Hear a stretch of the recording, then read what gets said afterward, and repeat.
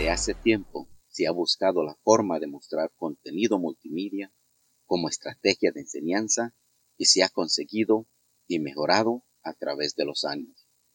La educación no puede estar alejada del contexto social y del entorno de sus estudiantes, por lo que siempre debe buscar la mejora de los recursos, estrategias didácticas y materiales de apoyo que resulten atractivos para los estudiantes. La utilización de imagen y sonido de calidad, junto con las capacidades de los coordinadores, la convierten en un excelente elemento de difusión cultural.